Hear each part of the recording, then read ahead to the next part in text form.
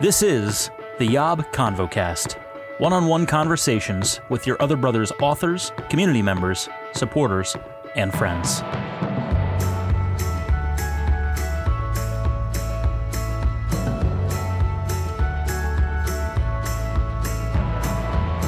What's up, friends? Welcome back to the Yob ConvoCast.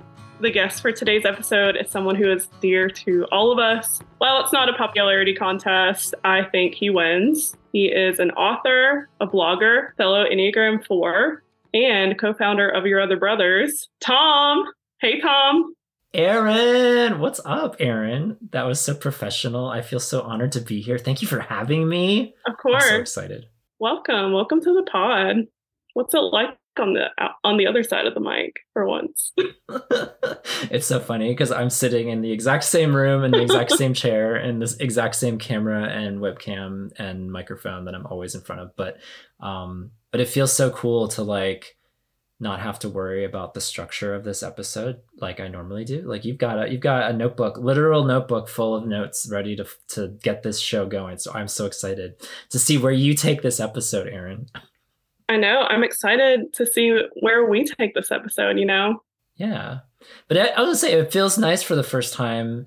Actually, that's a lie. Loyal listeners may recall there is one other ConvoCast in our history where someone else introduced me. And it was so fun because it was me. I recorded that episode with my little brother and we flipped roles where he announced himself as Tom and I announced myself as Andy. And we had this whole episode pretending to be the other person. And we never broke character. Wow. Never said anything. It was just like, let's just do it. I think Andy suggested that. And so he started the episode introducing me as him. And it was great. It was a very meta, you know, some people were very confused, but some people loved it. So, you know, one of those polarizing episodes in our history. But this one feels a lot more natural, I will say. That would be a little disorienting. Just a bit. It's great. Shout out to Andy, though. So, Tom and I wanted to have this episode where we talk a little bit and recap the summer series. And I was kind of thinking to myself, if you listen to the last 5 seconds of my episode last week, I was thinking, I would really like to do that. I'd really like to do this kind of episode with Tom, just to be able to recap together of all the people that Tom interviewed, including himself, their different stories, how we are similar and how we're different, and how we can just glorify God and just be supportive of other people in the community after hearing their stories. Also, Tom wanted to share a little bit of his story to add on to the spectrum. Isn't that right, Tom? Yeah, because it was an interesting series because there were so many times I mentioned it. I think it was somewhere around the 3rd or the 4th episode that someone said something and it triggered a thought in me or a story or a resonant feeling. And I said so. I took 5 seconds, 10 seconds to say so. But then I didn't want to take the spotlight away from the person that I'm talking to and getting to learn more about them. And so there were times where I just and sometimes I shared a little bit more than 5 or 10 seconds, but in general, I tried to hold back, knowing that as the series kept unfolding, I didn't know this at the start, as the series kept unfolding, I was like, you know what, honestly, I don't have an episode of the podcast where I just get to share my story. Obviously, I've been on every single podcast that we've done, the Yobcast and the ConvoCast, but there's not a single episode where it's just Tom's story. And I'm, by design, this is Your Other Brothers. This isn't Tom's Wonderland. This is a collective community. But I feel it was just as a series 1, I was like, you know what, that would be cool at the end. Not just to have an episode all about me, but like you said, to be able to look back. And when I was thinking about who would be the best person to look back on this series with, I thought you were just such a natural, logical choice as far as someone leading the sisters community and someone with that vantage point as far as leading another community all on yourself. So it's cool to now be able to join forces today and look back on just what has been a truly magical summer. Don't you think? I think so. Welcome to the Yob cinematic universe. The Yob Yob Cinematic Universe. Oh yeah, we're just getting started. This is since we're just starting to open that up. Mm-hmm. Yes. Yeah, and I'm sure, especially for those loyal listeners out there and the YouTube subscribers and people who have read your book, I'm sure that the way you tell your story and the way you relate to your sexuality now is so much different, than you did when you first came out at 19 until now at 36. Absolutely, yeah. And I just put out a 10-year anniversary edition of my book a few months ago, and I talk a little bit about identity in there. And so it was a trip to look back on 10 years of my life and recognize that my language has totally changed. It's not in better ways or worse ways. It's just different ways. A lot changes in the culture and language in 10 years. And so yeah, it was awesome to put that in writing. And now it's cool to be able to do it verbally in this episode. I'm excited to share more. Yeah, I'm excited too. So with that being said, Tom, how do you identify with your sexuality today? Would this be like the biggest like mouth open moment if I announced that I was straight this whole time? Would that just be totally shocking? It'd be like like the Truman Show or something. Breaking the fourth wall. Would that be deceptive, y'all? Would you feel betrayed? Now you have me curious. What's happening? No, I'm not. I'm not straight. Okay, so I was thinking about this question because I am an Enneagram 4, as you put out there, as you are as well. Yeah. There's this need in me to provide a different answer. Like I can't just say that I'm gay. I can't just say that I'm queer. I can't just say that I'm asexual. I can't say these have all been done before. I can't just repeat what's already been done. So the truth is though, like I see myself in so many different labels. All those ones I just rattled off. I see myself as gay. I see myself as queer. I see myself as asexual. I see myself as SSA or same-sex attracted. And it took a while for me to even recognize that word or that acronym has so much baggage for a lot of people.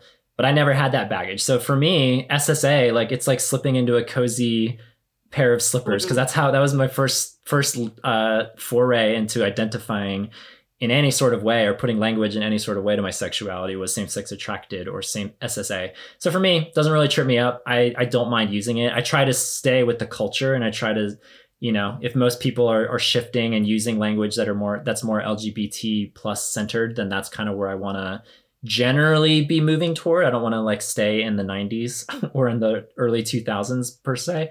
But I don't mind it. I don't mind that label. But I'm going to throw a new label out there that I don't think, honestly, you heard it here first. I don't know. New label alert. I don't know. I'm still figuring it out. I've been aware of this label for a while. It's imperfect. Like a lot of the labels are. Like there's not a word that completely encapsulates who I believe I am or sexually the way that I'm wired. But I'm going to throw it out there just for the sake of, again, being different and just adding it to the mix because there is something in it that fits. And it is the word androsexual. Have you heard that word, Erin? Androsexual? I haven't heard those two things put together. Yeah. So androsexual, it's regardless of whatever your gender is, it's an attraction to masculinity. It's an attraction to masculine people. And so like anything, that's what's been so cool about this series. There's a bi spectrum, there's an ace spectrum, there's a gay spectrum, there's all the Kinsey scale, there's all these like one end of it and the other end of it, and then everything in the middle.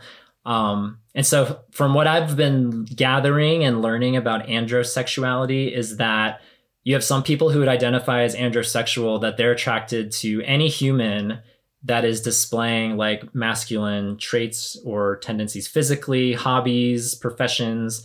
That can be men or women. So it could be a woman who just loves to dress or look or act or speak in a masculine way. And there might be an attraction toward that. So that is not my case. I'm not attracted to masculine women or masculine acting women or masculine looking women. But within like men, within the circle of biological men, like this is something that I've really struggled with over the years because I was like, and we'll talk about my asexuality when I have a lot to say. I have a lot to say about Jesse's episode because that was the one that spoke the most to me throughout the series. Shout out to Jesse. We heart Jesse. So I'll talk about asexuality later, but for focusing on this androsexuality thing for right now. Growing up, it's like I never had a significant attraction to gay men, and I was like, what? Why? Like if I'm gay, why am I not attracted to gay men and want to date them and want to have sex with them and want to get married to them and have kids with them and live a life with them? Like, why is that just not ingrained in me at all? And yet I am attracted to men, and more often than not, I'm attracted to straight men who stereotypically will have more masculine features compared to a gay subset of humanity. And so it's taken years and years and years and years to like piece this together and figure this out, because I have come to realize in recent years that there are plenty of gay men that I have found attractive and have found a sense of sexual or physical, at least, if not emotional attraction to them.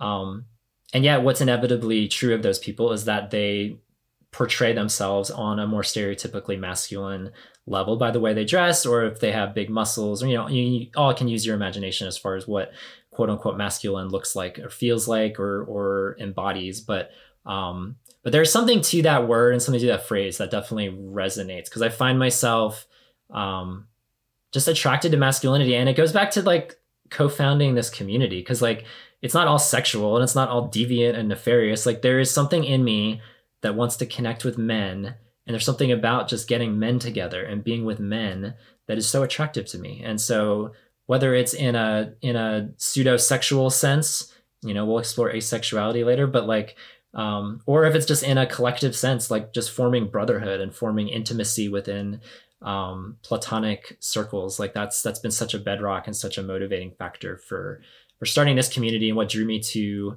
the Zanga community of yesteryear back in the day. So how's that for a different little sort of answer? How's that for a different answer? I would say that is indicative of a lot of introspection, a lot of reflecting on decades of time. And I don't know, maybe some people out there are kind of contemplating for themselves, maybe for the first time after hearing that term. Something else I wanted to mention though is that, because I thought about this too, like and part of me doesn't want to mention this because I just want to say like my motives are completely pure, and I'm just attracted. It's just my preference. I'm just attracted to masculine looking men. But I'll be honest, like I think there is a sense of internalized homophobia there. Like, why am I not attracted to a more feminine acting gay man? Like, why is that not attractive to me? Why has that, like, just to be completely honest, like, why has that been almost repulsive to me at times growing up in the church and growing up in the South and growing up where that was scary. Like the only thing I saw on TV, if I saw a gay person on TV, is like if it was a gay man, he was very, very effeminate on TV, and that was not attractive to me. I didn't. So I will admit that that's probably that's some portion of the sexuality piece is that internalized homophobia. But that aside, I think there is just part of me also that finds, for the most part, straight men and a sliver of gay men attractive. And so that has been a journey of learning that and piecing that together and realizing that most gay people, I don't think are like that. And throwing the asexuality piece, that adds another level of complication of piecing this together. Yeah, that's really interesting. How did you get to that place? What is your journey from before this realization? And no, this is not a cop-out to not get Tom's book. You should still read Tom's book. So I should just say, y'all read my book. I will end the conversation. Read the book. Also, while I'm here, I'm going to be flipping the hourglass. I told Erin before we started, this is a supersized ConvoCast, everybody. We're going to share my story, but we're reflecting on everyone else's stories too. So you get bonus. That was all bonus sand up until this point. Extra sand. So exciting. The journey. Okay, so you know what I thought would be cool to open up this journey, because I remember my first crush. Give it to us. First grade. Precious, right? So precious. First grade. Just like loved this boy. He was so cute, so cool, so funny. He was the B student who was like super athletic, like decent at school, very athletic, very charming. All the girls loved him. All the boys wanted to hang out with him. including me. So I'm sure everyone listening, you know who that person was, that B minus student who just was good at everything and was the popular kid always. And I know this is first grade, but first grade, I was like keyed in to this guy, this boy, and I wanted to be his friend. And what's really, really funny is that because this movie was referenced so much throughout this series, Erin, I watched Pirates of the Caribbean in preparation of this episode. And you know what happened that I completely forgot about? Because I hadn't seen this movie. When did it come out? Like 2003 or something? 2003, yeah, I think that's correct. I think it was 2003 from the Disney Plus description, from what I remember. And so that's probably the year I saw it, and the only time I've ever seen it, 2003. So 20 years ago, I saw this movie for the first time, and the only time. And I completely forgot that good old Orlando Bloom in that movie, his face is a near carbon copy face of this boy who grew into a young man, who grew into a man that I had my first crush on. What? I wanted to be this boy's everything, this little Orlando Bloom boy. This movie, I completely forgot that Orlando Bloom even looked like that. In my head, I was like, oh yeah, he was an attractive pirate in that movie. But I didn't remember like what he looked like. Stunning pirate. So many close-ups of his face in this movie. And I was taken back to first grade of when this whole thing started. Anyway, good old pirates. There's an awakening moment for all of us with Pirates of the Caribbean. Yeah. Something awakened in you when you rewatched. Oh man, it was quite visceral. Anyway, that was my first experience though of just like being attracted to a boy. And I remember growing up at my little Christian school in New Jersey that for gym class, the teacher would dismiss like boys and girls two to three at a time to go downstairs to the bathroom to change into their gym clothes. And then they would come back up to the classroom. This is a convoluted system. I don't know who else did this in other schools, but yeah, my teacher would dismiss us 2 or 3 at a time to go change. And that to me, this would have been in 6th grade when this was happening. So 6th grade, there's puberty's definitely happening. Puberty is in full swing.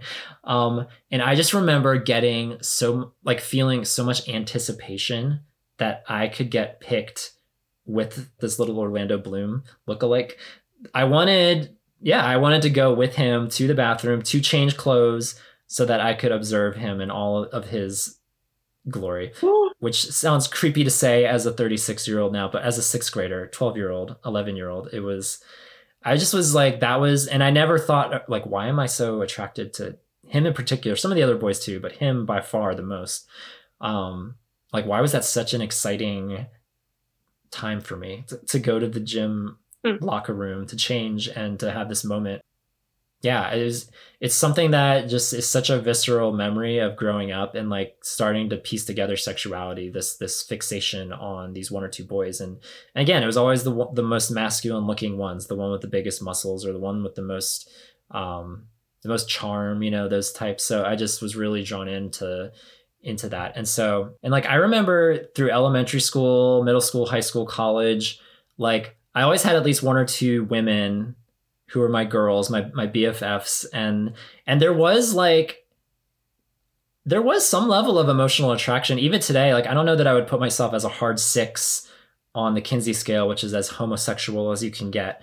Like I'd probably put myself on a 5 if I'm being like more honest, as far as like, there is some level of an emotional attraction for women, because I can look back all the way to 1st grade. I remember there was this girl that, this is so, like, I've talked about this somewhere at some point. I've shared this story, but this girl and I would share a bus ride together, and we would put our coats over our heads, like in the seat. So we would create this little like jacket fort, like in the bus seat. And we would talk about the boys in our class. Like, what is that? Oh my God. That's so cool. Who does that? Who does that? I just remember, and I would have dreams. I still dream about Orlando Bloom boy, by the way, to this day. I'll have random dreams about him, and he still is in my subconscious forever.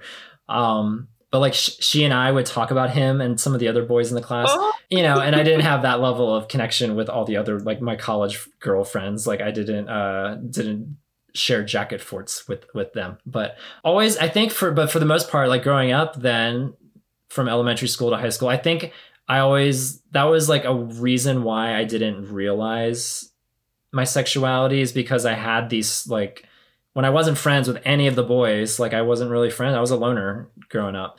And I had these women, these girls who would, you know, laugh with me. And I had this connection with them. We'd make each other laugh and we'd eat together. And it's just like easy to, I guess, miss it. It was easy to miss that, oh yeah, I'm attracted to men, but I have these women that I'm like clicking really well with. And like, first shout out Matthew. Like Matthew talked about having these crushes. Like he could still remember his crushes from Sunday school and from school. Yeah. And I can too. Like I can think of these 3, 4, 5 women from high school to college that I had these crushes on. And I think some of that was legitimate. I think there was some emotional attraction, you know, no physical attraction, no sexual attraction, but some emotional attraction as far as clicking with them.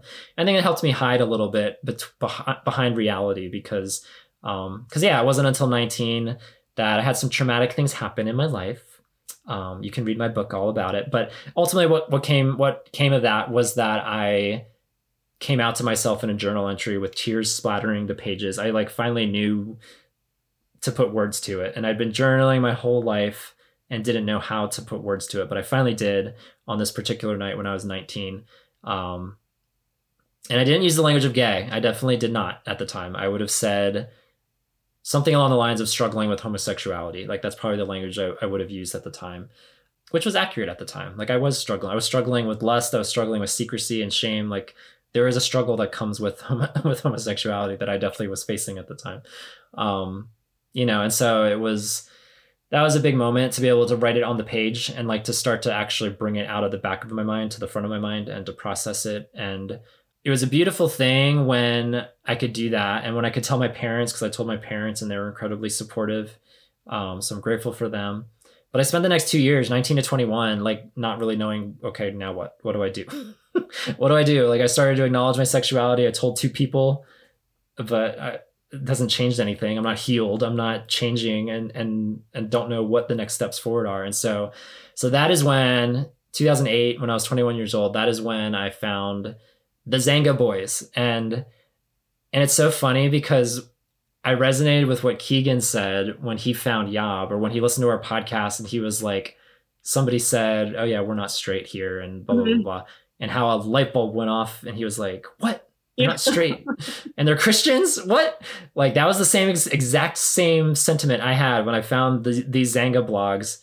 Like, wait, you're attracted to men and you follow Jesus, and some of them are married to women, and it's just like, what is going on? Like I found my people. It was like bizarre. It was crazy. And that's where it's just like it opened up such a world to be able to then, you know, the journey goes from there. Cause like that's where I learned SSA and same-sex attracted. And then that through the years led to learning about side B theology and nomenclature. And then we started Yob in 2015. And so it's been a journey since then. But yeah, that's a little bit of a nutshell as far as like piecing together my sexuality from innocent little first grade years all the way up until 2008, which would have been like my junior year of college, was when I found the Zanga Boys. So that's the gamut there.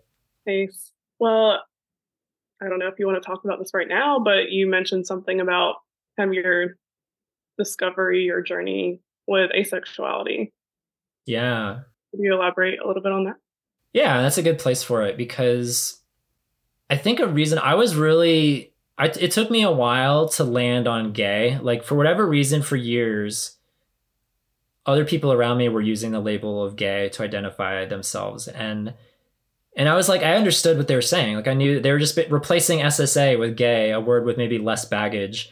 And they're still meaning the same thing. I'm attracted to only the same sex. But I still have my same beliefs. I still believe God ordained marriage between a man and a woman, and sex is only for that union. So like nothing's changed as far as belief. It's just switching out the letters SSA for the letters GAY, basically, is what happened with a lot of people around me, you know? Mm-hmm. But I was so hesitant to take that on. And I think the asexuality piece was a big part of it, because what I started learning was that other guys struggled with hookups and struggled with with like all kinds of other things that I did not struggle with. They would talk about watching porn. Here's a first shout out to Jesse's episode. Mhm. Completely identified with Jesse talking about porn usage, where it's only that beginning part. It's only the foreplay and like the little fun creative as a porn video can be. Like it's those first few moments where the two people are like meeting each other and there's like this play that's happening. But then once it starts getting sexual, like Yeah. I've never watched a complete porn video in my whole life. Like that sounds crazy to say, but I've never watched it because like once it starts getting sexual, I'm out. Like I'm not there anymore. I'm no longer interested. It's all about just the foreplay and the creativity and the first connection. Like sex, like I am not afraid to use the word that sex is repulsive to me. It's never been something that I've desired. And that took such a long time to figure out. Like as long as it took me to figure out I was attracted to other men, it took me so long to figure out like, oh, I don't desire sex like at all. I don't desire sex with a woman, certainly, but I don't desire sex with a man either. If I'm just being completely honest, they both sound grossly unappetizing to me, and that sounds extreme, but it's the truth. And I'm a virgin. I'm a 36-year-old virgin. I'm so excited to be a 40-year-old virgin soon, getting closer and closer. It'll be your Steve Carell year soon enough. I'm going to be entering my Steve Carell era, so get ready for that, everybody. Next 4 years, which, yeah, that brings a certain level of shame, like when I compare myself to other people. Because I remember there was a part of the Jesse episode where I referenced the Jubilee video where this channel on YouTube, they assembled a bunch of asexual people and they asked them all these questions and do you agree or disagree with it?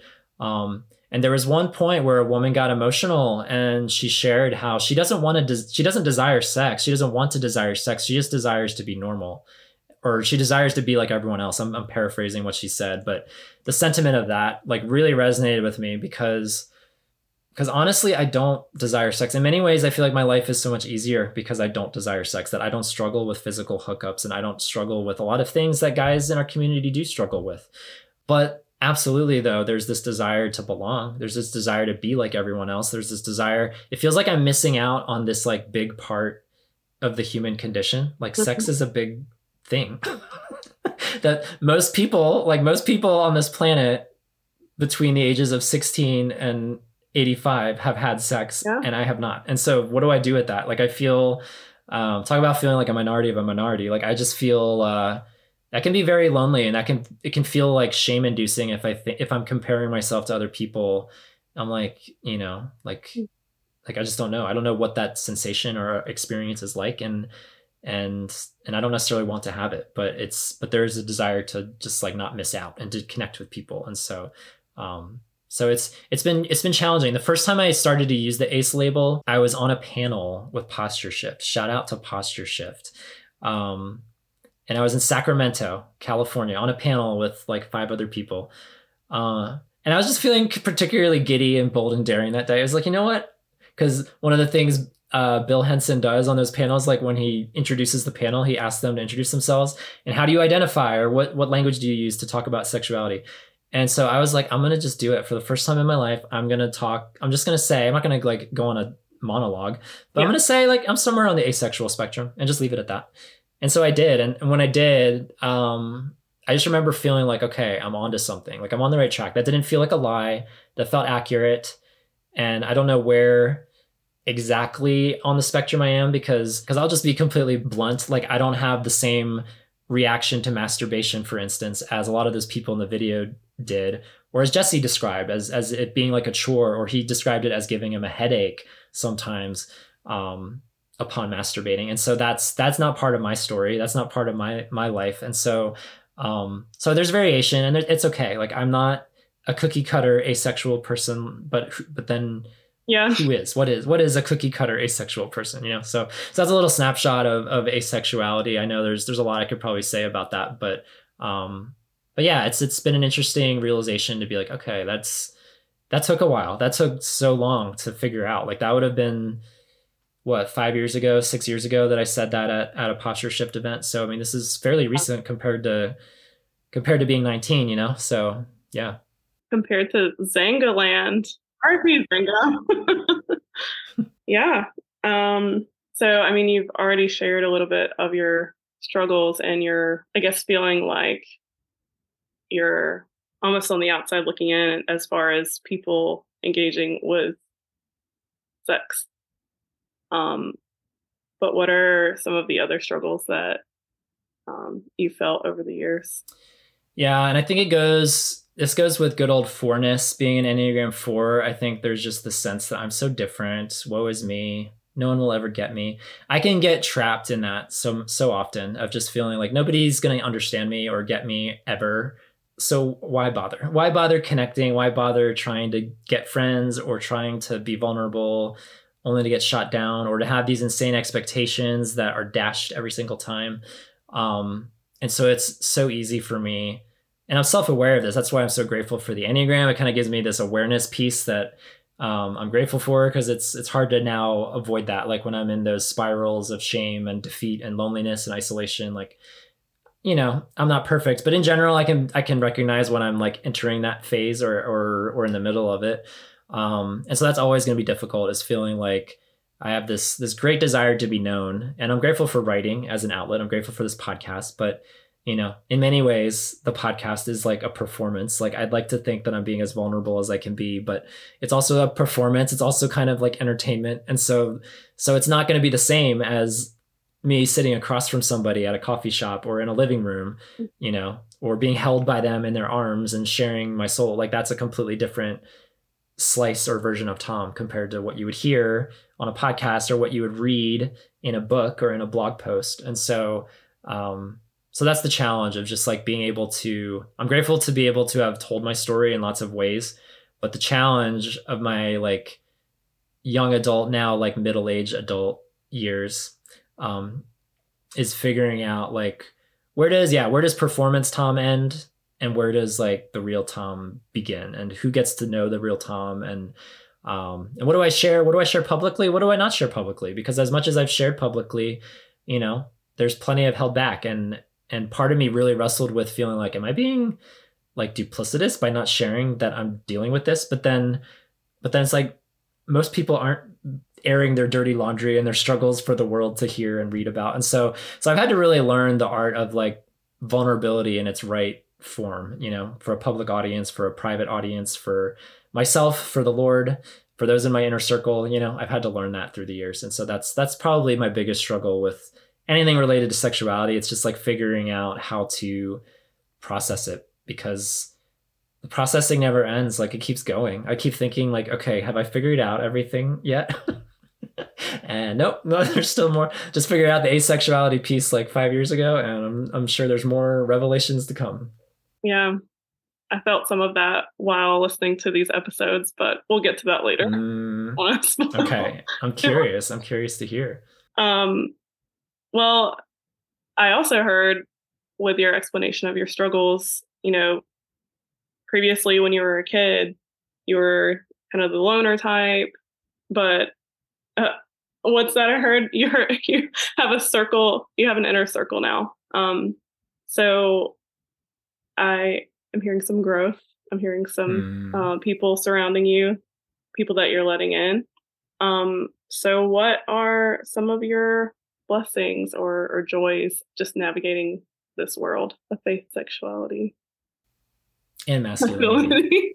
I mean, the blessings are unending. Like if the only blessing to ever come from my sexuality was just like helping create this blog podcast community, like that would be enough, honestly. Like that's, to me, God is so good to redeem things that were previously trenched in isolation and shame and fear, and to be able to help put this together and have amazing people come at the right junctures to carry us to the next leg. And even now it's like you're here and we're getting to bring in a group of women into our community as well. Like never would have thought any of that would have happened as when I first clicked onto that Zanga page, like what in the world?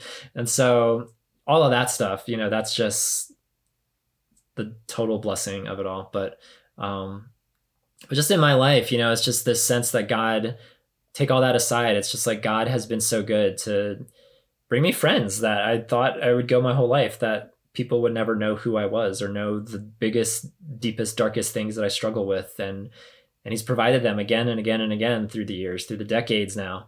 And so just to be able to see his provision has been incredible, and to not know, to go to college and get an English degree and just know vaguely that I wanted to write, but had no idea what to do with that. Like to see him lead me geographically from Georgia to California and to living on the road for a year, and to bring me at long last to the best state in all the land, North Carolina, right. And to settle here in Asheville, which I've just fallen in love with this city ever since I moved here 7 years ago. He's been leading me geographically, but then along the way, like all these amazing people that I've been able to encounter. And it's just been such a blessing that sexuality has been intertwined with all of it. Like I can't separate my life now from when I first decided to come out and tell my story. And then all these other people gravitated with it and joined me in this effort. And now here we are, like all these years later. It's just been, the coolest thing. And it just, we all have our fears and we all have our regrets. I resonated with your episode, Erin, about just like fearing for the future. And I have no idea what 50 years from now is going to bring, 30, 40, 20, 10 years from now. I have no idea when I'm in my 40s and presumably still a virgin. Like I have no idea what that version of Tom is going to do with his life. But there's just been this like building assurance, like, my gosh, from my teens to my 20s to now most of my 30s, like God's been there and he's been providing, and there've been plenty of road bumps along the way, but there is a steady stream of provision. So I just have to believe that he's going to continue to provide. There'll be challenges, but provision through the challenges, I believe. Definitely. Yeah. Thanks for sharing all of that. I just can't help but think that, I mean, obviously without your own journey, I wouldn't be here. And I mean, when I was, even unbeknownst to me, about to discover my own sexual identity, I was engaging with Yob. And without Yob, at that time, I don't know what exactly I would have done, or like what direction I would have gone. Yeah. But yeah. And it like never gets old. It never gets old when people send us an email or send me an email directly and say like, oh my gosh, that blog or that podcast was the best thing ever. Like it connected with me, and they tell me their story, and like that never gets old. You would think that after like 8 or 9 years of this, that okay, enough already, people, I get it.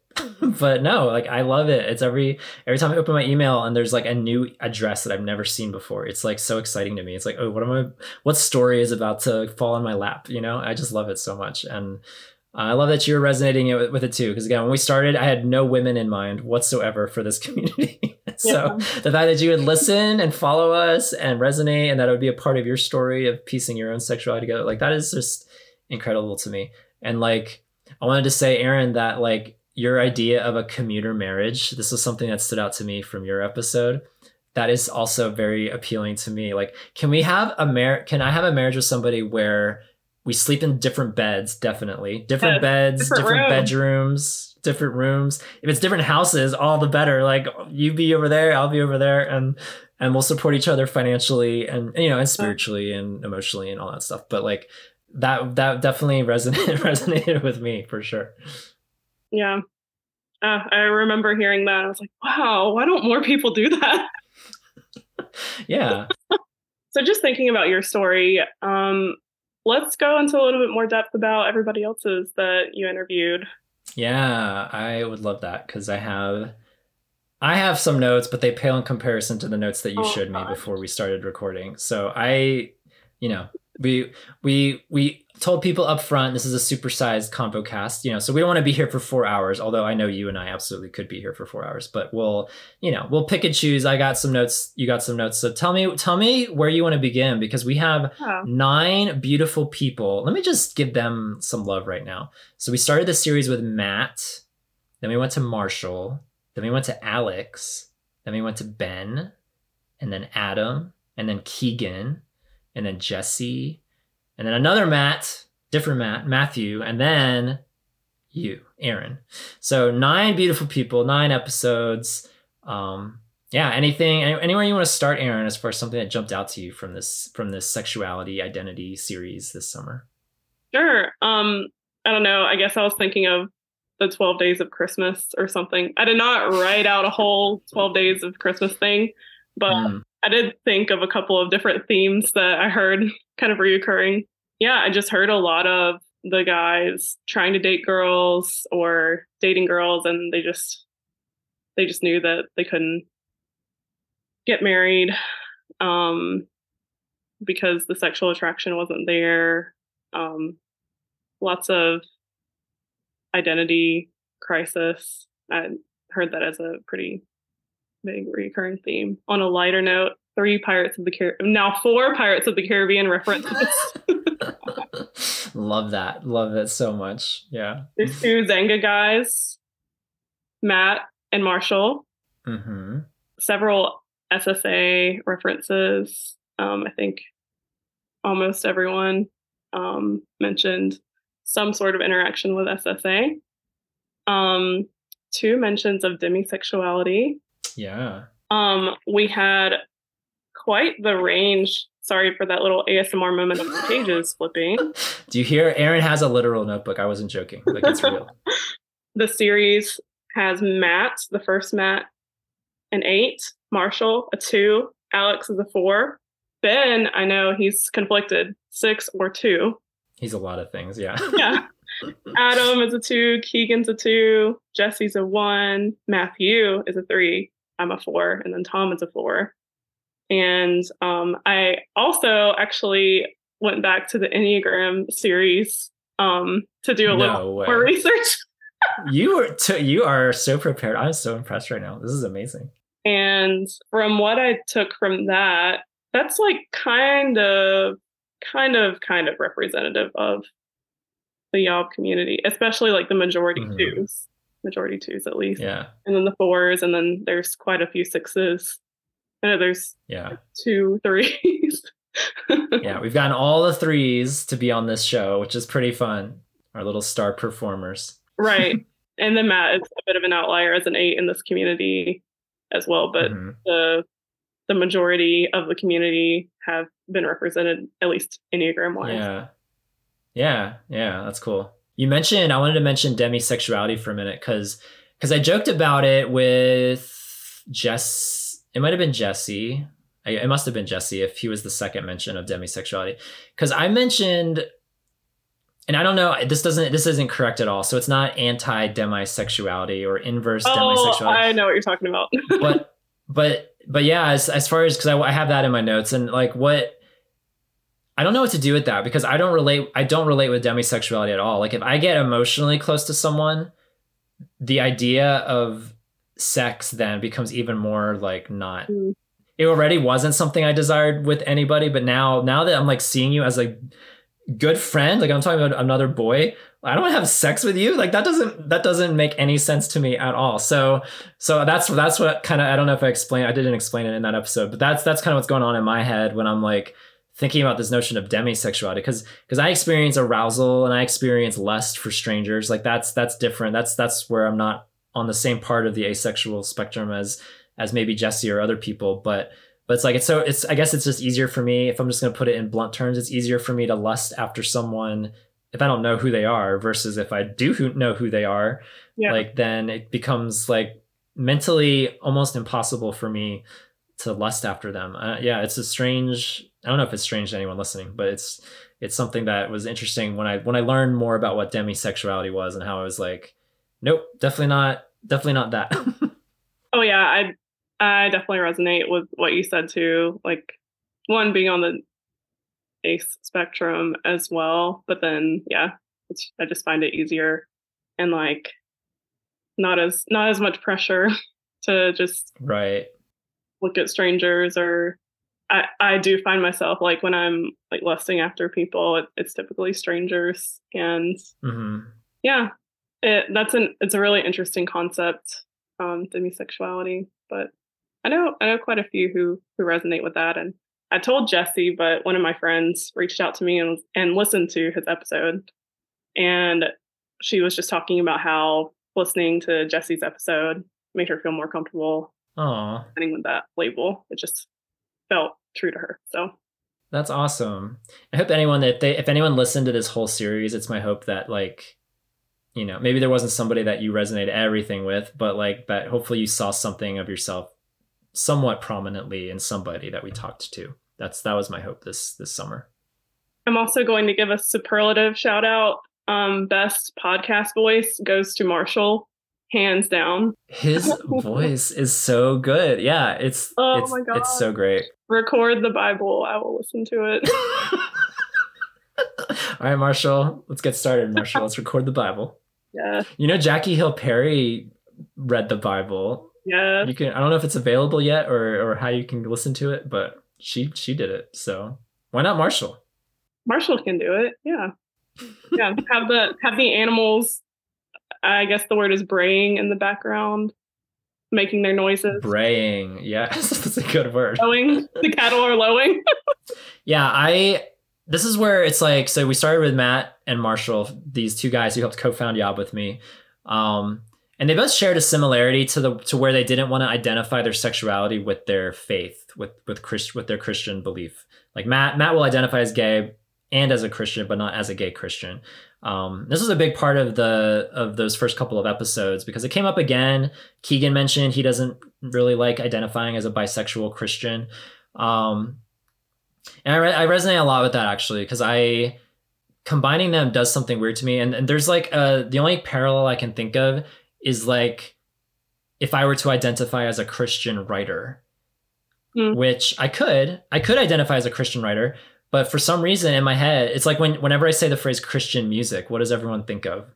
You think of like the sugary, fluffy thing that you hear on the radio that you know soccer moms listen to as they go about their days driving their SUVs. Like that's Christian music. But as a Christian writer, like is that something I want to be identified as? Like somebody who doesn't write about difficult things, doesn't swear, isn't allowed to swear. I can't talk about sexuality, certainly. I can't talk about like nitty-gritty real life things because that's not Christian. Like that's improper. I need to like, you know, have a little bit more decorum or something, like be a little more polished. Like it almost has this connotation of fakeness. And I don't want to be known as that. And so I'd much prefer to say I'm a writer who happens to be a Christian, but am I a Christian writer? I don't really like that, combining those together. So there's a lot of people listening who may have no problem with that. And that's totally fine with you. If you can combine your sexuality with Christian, like a gay Christian or a bi Christian or a queer Christian, that's, you know, that's great if that works for you, but that's been tricky for me too. So I resonated with that aspect of Matt and Marshall's story in particular. Oh yeah. I really enjoyed hearing from both of them because I think what my tendency can be is to identify so much into something in order to find a home apart from Jesus, like my community with Jesus. Hearing from both of them was a good reminder, you know, ultimately we're all part of the church and that we're all believers first and foremost. Yeah. Yeah. I would say another highlight of Matt's episode was that I got to meet Matt because I was staying with Tom. That's right. Yeah, I totally forgot that you were in my apartment when I recorded that night with Matt. And then after we recorded, or before and after, I think you got to meet him on the Zoom screen. It was so cool because you both have this indigenous background, and it was so cool to just see you guys connect over that. And I think Matt grilled you with some questions because that's what he does. He's Mr. Interrogator. But like it was cool to just see you guys connect on my Zoom screen or through my Zoom screen while you were here in my apartment with me before you went to Revoice. How fun was that? It was. Did you think at the time, Erin, you'd be finishing this series months later with me? I didn't. We figured this out like in the last few weeks. It was a very impromptu ending to the series. That's kind of how I roll though. I figured it out as I go. We'll figure this out. Yeah, roll with it. Another thing about Matt, where is the ending to this blog about Andy? I don't want to give up on Matt. That sounds very despairing, but like I just know he'll blog again. It might take a year and a half to hear from him again, but we'll get that conclusion about he started developing feelings for his girl and he left us hanging. He totally left us hanging. Yeah. If you're listening, Matt, we want you to finish the story. Yeah, please. Come on. Thank you. Are you on a writer's strike too? Hope not, because I want the ending. Let's move on to Alex. So, okay, Alex, bisexual, fellow bisexual. A quote that he said that kind of stuck out to me, I think, when you asked him if he felt like a minority within a minority, was he just very straightforwardly said, I'm just as queer as you all are. Mm. And yeah, I think that's something that people who are not completely straight or like a 6 on the Kinsey scale or whatever might find themselves in, or the other people that do identify that way, that extremely, might try to gatekeep sexuality from those who are like a bit more fluid or not as fully one way as they are. Yeah. And I loved that quote. That definitely stands out to me. And I loved the tie-in or the circle back with Keegan's episode a couple episodes later, because Keegan mentioned that maybe that was something that he struggled a little bit with, like feeling a little bit of a minority, feeling a bit different from the majority of the Yob community. And what I told him and what I tell everybody, because this has come up time and again, somebody will message me and they say, I don't know if I'm clicking right or if I fit in here, whether it's because of my age or because of my race or because of my sexuality or because of my denomination that I'm in, so many reasons to not belong. And I'll just be honest, being a leader of this community, I wonder where I belong sometimes, where it's like sometimes I get too involved in the admin role of the leadership team and running retreats and leading Zoom calls that I kind of lose a little bit of myself as an attendee or as a participant as well. And wondering, where do I fit into all this? Like, can I enjoy this too? Or is it just like, am I just kind of behind the scenes? Is that where I belong, behind the curtain or behind the scenes? So at the end of the day, we all have a reason to not belong within Yob and within the human race, within our churches, within our families, within our schools and jobs. And like I told Keegan, like the beautiful thing about being tied to Jesus is like, he makes us belong. Like that's just the full stop of it all, is that he is our representative. He is the person, the God that ties us all together. And so I don't know. I hope that encourages anyone. If you feel like a minority, if you feel disconnected, if you feel like you don't belong as much as other people, just recognize, we all have our reasons to. And at the end of the day, we're all at the table, and there's always room for one more. There's always room for one more. And I do also want to say that there is no shame or anything in praying for someone who's got a similar experience to you, to be in this community with, to walk with. I'll say that, just thinking about talking with Matt, even for like 5 minutes, it just brought me so much joy to be able to be in this context with another Indigenous person, because the reality is that there are minorities within minorities that sometimes don't get heard, or that just don't know the others that are like them, that might get them in ways that others may not be privy to. So definitely want to be sensitive to that, but then also, balancing these two things at the same time. Ultimately, we are part of the family of God, and our differences are just an outpouring of how God has created us, and God has created culture, language, interests, generations of believers, that we need each other ultimately. Absolutely. Yeah. So well said. Then we had Ben, who is in a mom mixed orientation. That sounds obscene to be in a mom, but whether he's comfortable with that phrase or not, he mentioned like and I think in the title I used like a question mark, quotation mark, because I think it sort of explains what it is, but it's also kind of weird language sometimes for some people. Mm-hmm. Yeah, I think the biggest standout to me from his episode was that he has been married to his best friend for 15 years. He said that was one of his greatest joys, which I think, again, is just indicative of how much sexual love is so, or like, this heterosexual, sexual, romantic love is so overvalued in our society, that like a marriage that's potentially not like incredibly heterosexual in nature is somehow less than. But when I heard Ben's episode, I'm like, wow, that sounds amazing. Like he's married to this woman and they've been able to walk through, I think he even said like walking through pain together and opening up their home to people that just need a place to stay, whether it's a couple years or a couple days. And that even friends who are outside of the queer spectrum, I guess, can look at their marriage as an example. And I think the ultimate example that I would see as an onlooker is that, wow, their relationship isn't totally based on the youth pastor talking about a smoking hot wife and how they have 8 children. Yeah. Like really struggles with lust and is like really addicted to straight porn. Like, I just found his episode to be really refreshing too. In that there aren't a ton of men on the podcast that are married. And I just really enjoyed his episode a lot.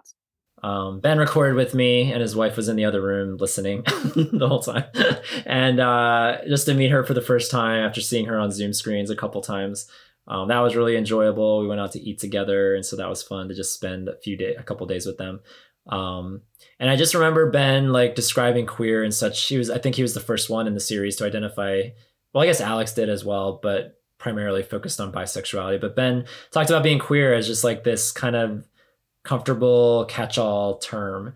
And that's come up a few times through the series, is that it's just been not a term only to describe sexuality, but just also just the culture, like just being a minority type of person and having this comfortable expression to like point to a word that describes that you're connected to other people who are different from you, but similar. I think, queer is definitely the latest turn. I talked about my story about it started with SSA and then starting to get more comfortable with the word gay. And now it's only been in the last couple of years that I think queer is a word that I'm starting to use for myself and start to feel comfortable with, but it still feels a little weird because, the same, just like trying on a new pair of shoes. You guys know that feeling when you try on a new pair of shoes and it kind of feels uncomfortable a little bit for a day or 2 or 3. That's kind of where I'm on the end of that with queer. I think it's starting to get more comfortable. Yeah. Like I said in my episode, I'm so glad it's being reclaimed. And I think it speaks more to my experience than trying to hash out all the identifiers. Right. Adam's episode. Okay. Adam. Had you ever heard of cross-oriented before? Had you ever heard that term? Maybe very briefly, but I remember when I was listening to this episode, I was coming home from Barbie. So I was already in an existential crisis. Barbie, a podcast coming soon to the Your Other Brothers podcast network. Go ahead. And I was like, wait, am I also hetero-romantic? Whoa. Huh. And I'm still kind of at a crossroads. I'm like, am I more romantically inclined towards men? I don't know. I don't know. But it really made me think. And I had a bit of a moment of like, wait a minute. Let me go down my whole life story now. Am I identifying this way? I don't know. But it really did kind of make me very specifically think about how I am attracted towards men and women. And if those things are different. Adam, you had me thinking. I just remember when he posted about that on our Discord or Facebook group at the time a few years ago. I just remember him, for some reason, I just remember him posting about this cross-oriented thing. And I was like, I have never heard that. And that episode to me was such a great reminder that there's always more to learn. Like, I don't think I know it all. I think I know a lot. I think I've been in this world long enough to know a lot of things that a lot of people, especially in Christianity, don't know. But Adam's episode is a great pointer to always remember, like there's more to learn. There's new terms out there. There's new experiences being expressed and written about and talked about. And I just want to keep learning because it was so fascinating. It was just like it was a fun, and plus being able to meet a new person and someone from the second best state in the country, Pennsylvania. It was great to have my Pennsylvania roots represented for the first time ever, I believe, on this podcast. So that was just a personal bonus for me. Yeah, really enjoyed. I mean, I enjoyed all the episodes. That's another reoccurring theme. What was your least favorite episode? Go. Mine. No, yours was so good. It wasn't. I'm my greatest critic, in that regard. Absolutely. I get that. I truly enjoyed every episode, and I've listened to all the episodes like 3 times, at least. Guess I am a bit of a fangirl. So dedicated. No, that's awesome. Keegan, another bi guy, another bi and Christian guy, as he would say. At first, I think when I first listened to his episode and he was talking about the teacher that said, I think there are people out there that see the beauty beyond one type of person. I didn't catch what kind of teacher it was. And I was like, oh, I bet they're an English teacher. But no, it was psychology, which, whoa, along the same line. Did our listeners catch that? What if there was a quiz? What if we did like a quiz? Like, how well did you listen to this episode? What teacher was Keegan's teacher? Yeah. I totally didn't know. I would have guessed English too. That's so funny. No, it's the English teacher, like English teacher's favorite turned queer kid pipeline. How come my English teachers were not at all like that? Well, you got your own English degree, so you became your own English teacher. Ah, that's right. The Lord works in mysterious ways. Right. I recently posted a birthday picture. It was my birthday yesterday, of me and my friends around our English teacher. And I think all of us are queer of some sort, but we loved her. Whoa. We ate lunch with her all the time. But anyway, this is about Keegan. Like Keegan also said, people might say, oh, you're like 50% gay, 50% straight. And then he said, no, I'm 100% bisexual, which another moment of, just like absolutely agreeing. That was a great thing because I learned a lot about bisexuality, about learning like between Alex and Keegan about ratios and percentages and just like trying to wrap my head around it because I don't get that. I don't understand what it's like to have that attraction for both. And so the 100% line that stands out to me because I've heard it also described of Jesus. Like Jesus wasn't 50% man and 50% God. He was a 100% man. He was also 100% God. And those things exist simultaneously, and it's hard to like wrap your mind around and everything. But I thought that was a great little line from him to kind of help us who don't identify as bi to get, hopefully understand it a little bit more. Yeah.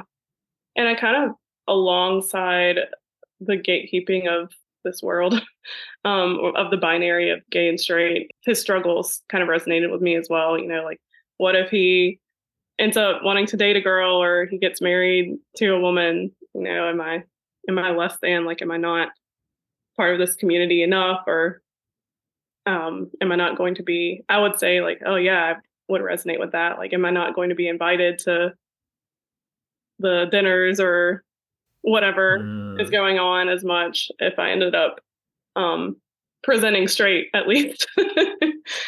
Yeah. And then the question of like, who do I get close to, I think resonated with me a lot too. I feel like if I get close to anyone, they might think ill or like just wrong intentions. Yeah. Yeah. I mean, my heart was opened up a lot from Alex and Keegan sharing about bisexuality and just how that can be a really confusing, lonely place to be if you experience attractions for lots of different types of people, and the perception of that and how to reckon with that. Like, hard enough for me dealing with just attraction for one sex, let alone multiple ones. So like, again, there might be grass is always greener for some people who would kill to be bi and would love to be bi and have an attraction for the opposite sex, but it also comes with its own challenges. So don't think it's just all green grass over there. It's not all green. Sometimes it's purple, magenta, and blue. And sometimes dogs urinate on that one spot and it's like yellow and brown. Then we have Jesse. We've already given lots of shout outs to Jesse. Yeah. With Jesse, I was tempted because there was a couple instances where he mentioned gender congruence and how that's part of his story. And I really wanted to like open that up too. But I also knew that, wanting to keep these episodes at a certain length and wanting to also try to keep it focused on sexual identity and knowing that that's a whole other conversation with gender identity and all of that. So I appreciated him mentioning that, but I remember listening back to it And even in the moment when I was in the room with him, like having this like inkling, like, oh, I kind of want to like ask about that, but I also know that's going to require like time to answer that. And so Jesse, if you would be willing, and I think he would, I don't want to assume, but if he'd be willing to come back and share about that part of his story whenever, if he ever feels ready to do that, I would love to explore that more with him. But I appreciate him mentioning that along with demisexuality and asexuality and all the other things he talked about in that episode. Yeah. Kind of similar to what Keegan's psychology teacher said, to be able to see and appreciate the beauty of people is something that he kind of experiences in life. It might not be something beyond just noticing an attractive person, but just having the capacity to do so, I think, is a gift. Yeah. And I will say, we had some jokey jokes about coffee places in the city of Oaks at the end of that episode. And I visited Jesse at this wonderful coffee shop, Jubala Coffee in Raleigh. You guys got to go. It's amazing. They have biscuits that they make themselves and they taste a little sweet, and you can have them as sandwiches with like sausage or bacon and eggs. And Jesse was, I'm not going to throw shade at any coffee shops. The Pine State is great. Jubala was also very good. I quite enjoyed my time enjoying coffee in the city of Oaks. It was a lovely, lovely time. Yeah, I cannot wait to visit both of them. And also, I realized that I shouted out Starbucks, and Starbucks is a necessary evil. Let me just say that. That's not my first choice. There we go. There we go. Always go local, y'all, if you can. Okay. Then we had the POG, the POG, the plain old gay. POG. I cracked up so much when he said that. I was like, that is perfect. Like I knew instantly that is going to be in the title. I tweaked it a little bit from what I said in the episode. But I was like, Matt is just full of those one-liners, and I hope he's listening. I hope he's enjoying the spotlight that's coming back to him right now, because I know he loves that. But that was a long time coming. I've been wanting him on that podcast for literal years, Matthew, literal years. But I know it's a journey. I knew like a few years ago he would not have said yes. I didn't. I was just so glad that in 2023, the year of our Lord, Matthew was ready to shine. As the plain old gay that he is. It was such a great conversation. I thoroughly enjoyed talking to him. Yeah, and I mean, when I heard him say, I've been listening to the series and I just feel kind of regular, and then when you were talking about some folks in the Discord maybe kind of expressing the same type of thing, I want to hold that, because everyone wants to feel notable and important and heard. But I think I also feel like a lot of the content is in that perspective. Like a lot of the content is the POG perspective. However, there's so much nuance, even so someone might even refer to themselves as that way, but we're so complex. Like we might feel not as interesting, but being interesting is not necessarily a virtue either. And as an Enneagram 4, that's not easy for me to say. I know, that's brutal.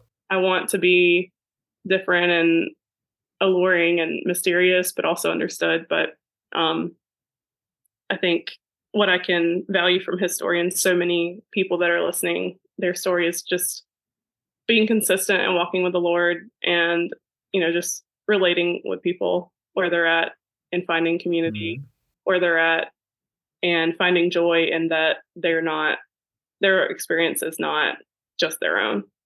Yeah. And then the other element of Matt's story that I just was so grateful for was the quote unquote delayed process that it took him coming out compared to most of the people that were on our series. Yeah. Who came out much earlier in life. So the fact that he was in his mid to late 20s, I think he said, and now he's a ripe old man in his 40s, middle-aged man in his 40s. And now he's, just starting to get comfortable putting his story out there. He's written a couple blogs for us now. He's been on this podcast. I hope he'll do more blog-wise and podcast-wise for Yob, because he's been a leader in our community for so long. But I just love that element of it was present too. Like this whole, like it might take you longer to figure yourself out. Like, surprise, you are incredibly complex, whoever you are listening, and it might take you a while to figure it out. And I'm, like I said in my story, I'm still figuring myself out too all these years later. So I just love Matt's just his ability to show himself grace is something that I took away from that episode, because he just seems like he's in a really, I mean, I just saw him beaming the whole time. He just seems like he's in a really good spot right now. It doesn't mean life is perfect, but it was cool. It was awesome to have that story represented. And I think also just looking at all of the episodes, or do we want to talk about mine? You want to tell me about my episode? I mean, I've given you some shout outs already. Let me look at my notes. Commuter marriage. Oh, you find straight male culture exhausting, whereas I find it intoxicating. So that's a divergence that we have. Yeah. Other than that, I think that's all I had. Is that, yeah, you seem appalled by straight men, and I have this. They are the mysterious. They are the other. They are the ones that I'm trying to pursue. I'm speaking in general terms. It's not true of all straight people, but that definitely stood out to me when I was like, I had a chuckle when you mentioned that in your episode, because I was like, yep, I definitely have some thoughts on that, but I will reserve that for next time. Yeah. I think just like existing and so like not wanting to be a woman, really conflicted with ethnicity, not exploring sexuality, and then like my Southern identity, all of that going on, and then also just trying to conform to the predominantly like straight male spaces that I was in. And then finally not feeling like I have to do that. And then also getting to a place where I'm like, if I never get married and if I never have sex, I'm going to be okay. Yeah, me too. I'm going to be great. I'm going to be awesome. I've had really good desserts in my life. I've traveled before. I've listened to music. Like, it sets off some of the same chemicals in your head anyway. Yeah, that's true. I've had banana pudding. I don't need sex. Amen.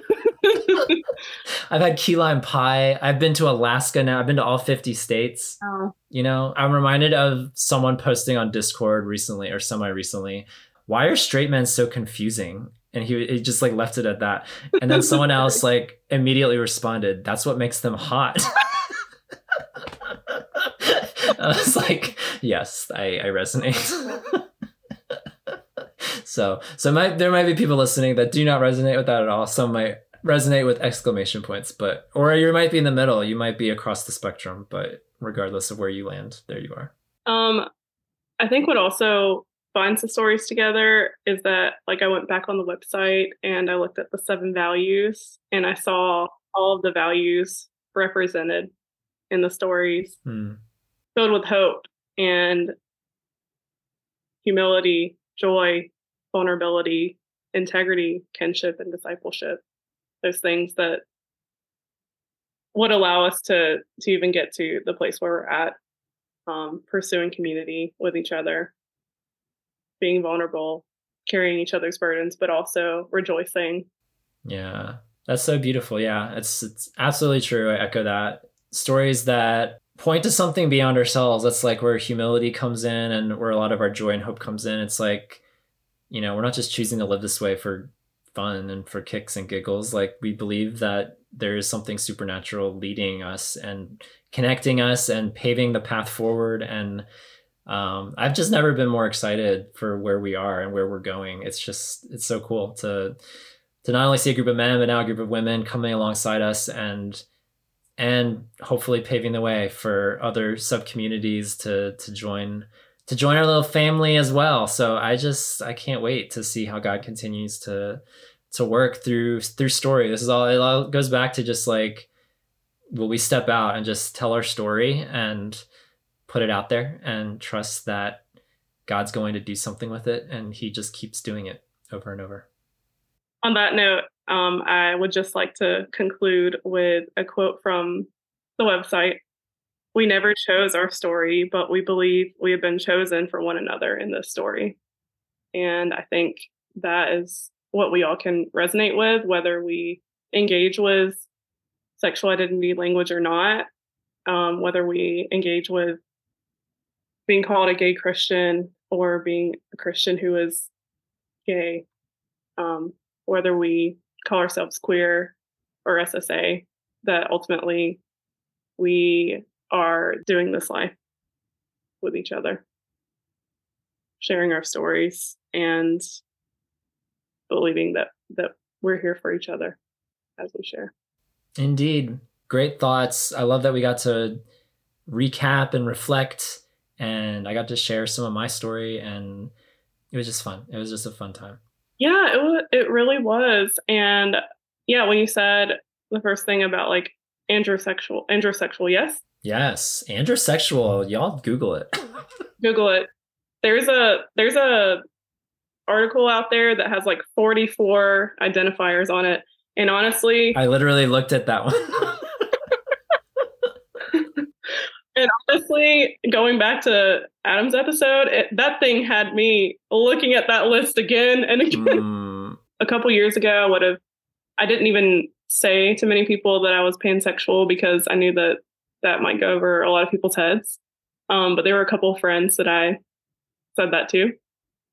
And I think I'm at a place, especially leading this community, where I feel like I can, like I don't have to just throw out a label and just leave it at that. I can invite people in to sharing a little bit more about what that means, but also what that means for me too. Yeah, absolutely. All right, Erin, I guess I'll take it from here. Thanks so much for all your work. Like I said, I thoroughly enjoyed this with you. It was fun to look back, and you're a pretty good host, if I do say so myself. You did a great job. Thank you. Fun times. Listeners, we need you now. We need you more than ever. Go to our website, yourotherbrothers.com/podcast. Find this ConvoCast where I shared my story and where we reflected on the spectrum that has now been spanned. All of the whole thing. We've spanned it all. Tell us a story. Tell us standout moments for you, stories that you particularly clicked with. Any thoughts that come up about sexuality and about orientation, attraction, however you want to put it. I would love to just hear, what you enjoyed about this series. Maybe give us some ideas. I would take them gladly. Ideas for next summer, because I think this is a thing. I think I'm going to do this every summer until I die.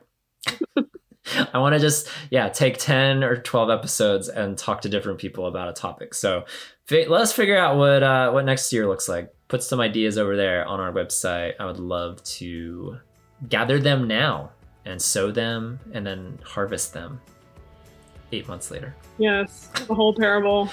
All right, Erin, it was lovely. Have a lovely night. Thanks for joining me for the second episode in a row. Yeah, it's been fun. And listeners, until we cast our next Barbie Convo. See y'all soon. Bye, friends. Bye. I also wanted to know if you had like a sexual awakening character growing up that like really made you think like, oh yeah, I am not interested in women. I was thinking about that because like after watching Pirates, I think for me, Hayden Christensen. Oh yeah. Anakin Skywalker. Yes. He made his debut in episode 2, Attack of the Clones. It was either that movie or Revenge of the Sith. I think it was Attack of the Clones, where he like wakes up in the middle of the night after a nightmare. Yeah, I know what you're talking about. He's like shirtless and standing at the window. Oh my gosh. I would have been like 15, maybe 16 at the time. So that was prime age. That stands out to me. Yeah. I also remember Saved by the Bell. I had a thing for Zach Morris, Mark Paul Gosselaar, like the blonde, like beach pretty boy, that type of person. I'm pretty sure I was attracted to all the main characters of Saved by the Bell, besides Screech. Oh, poor Screech. Poor Screech. His personality really didn't do. It was a little grating. Yeah, it was a little grating.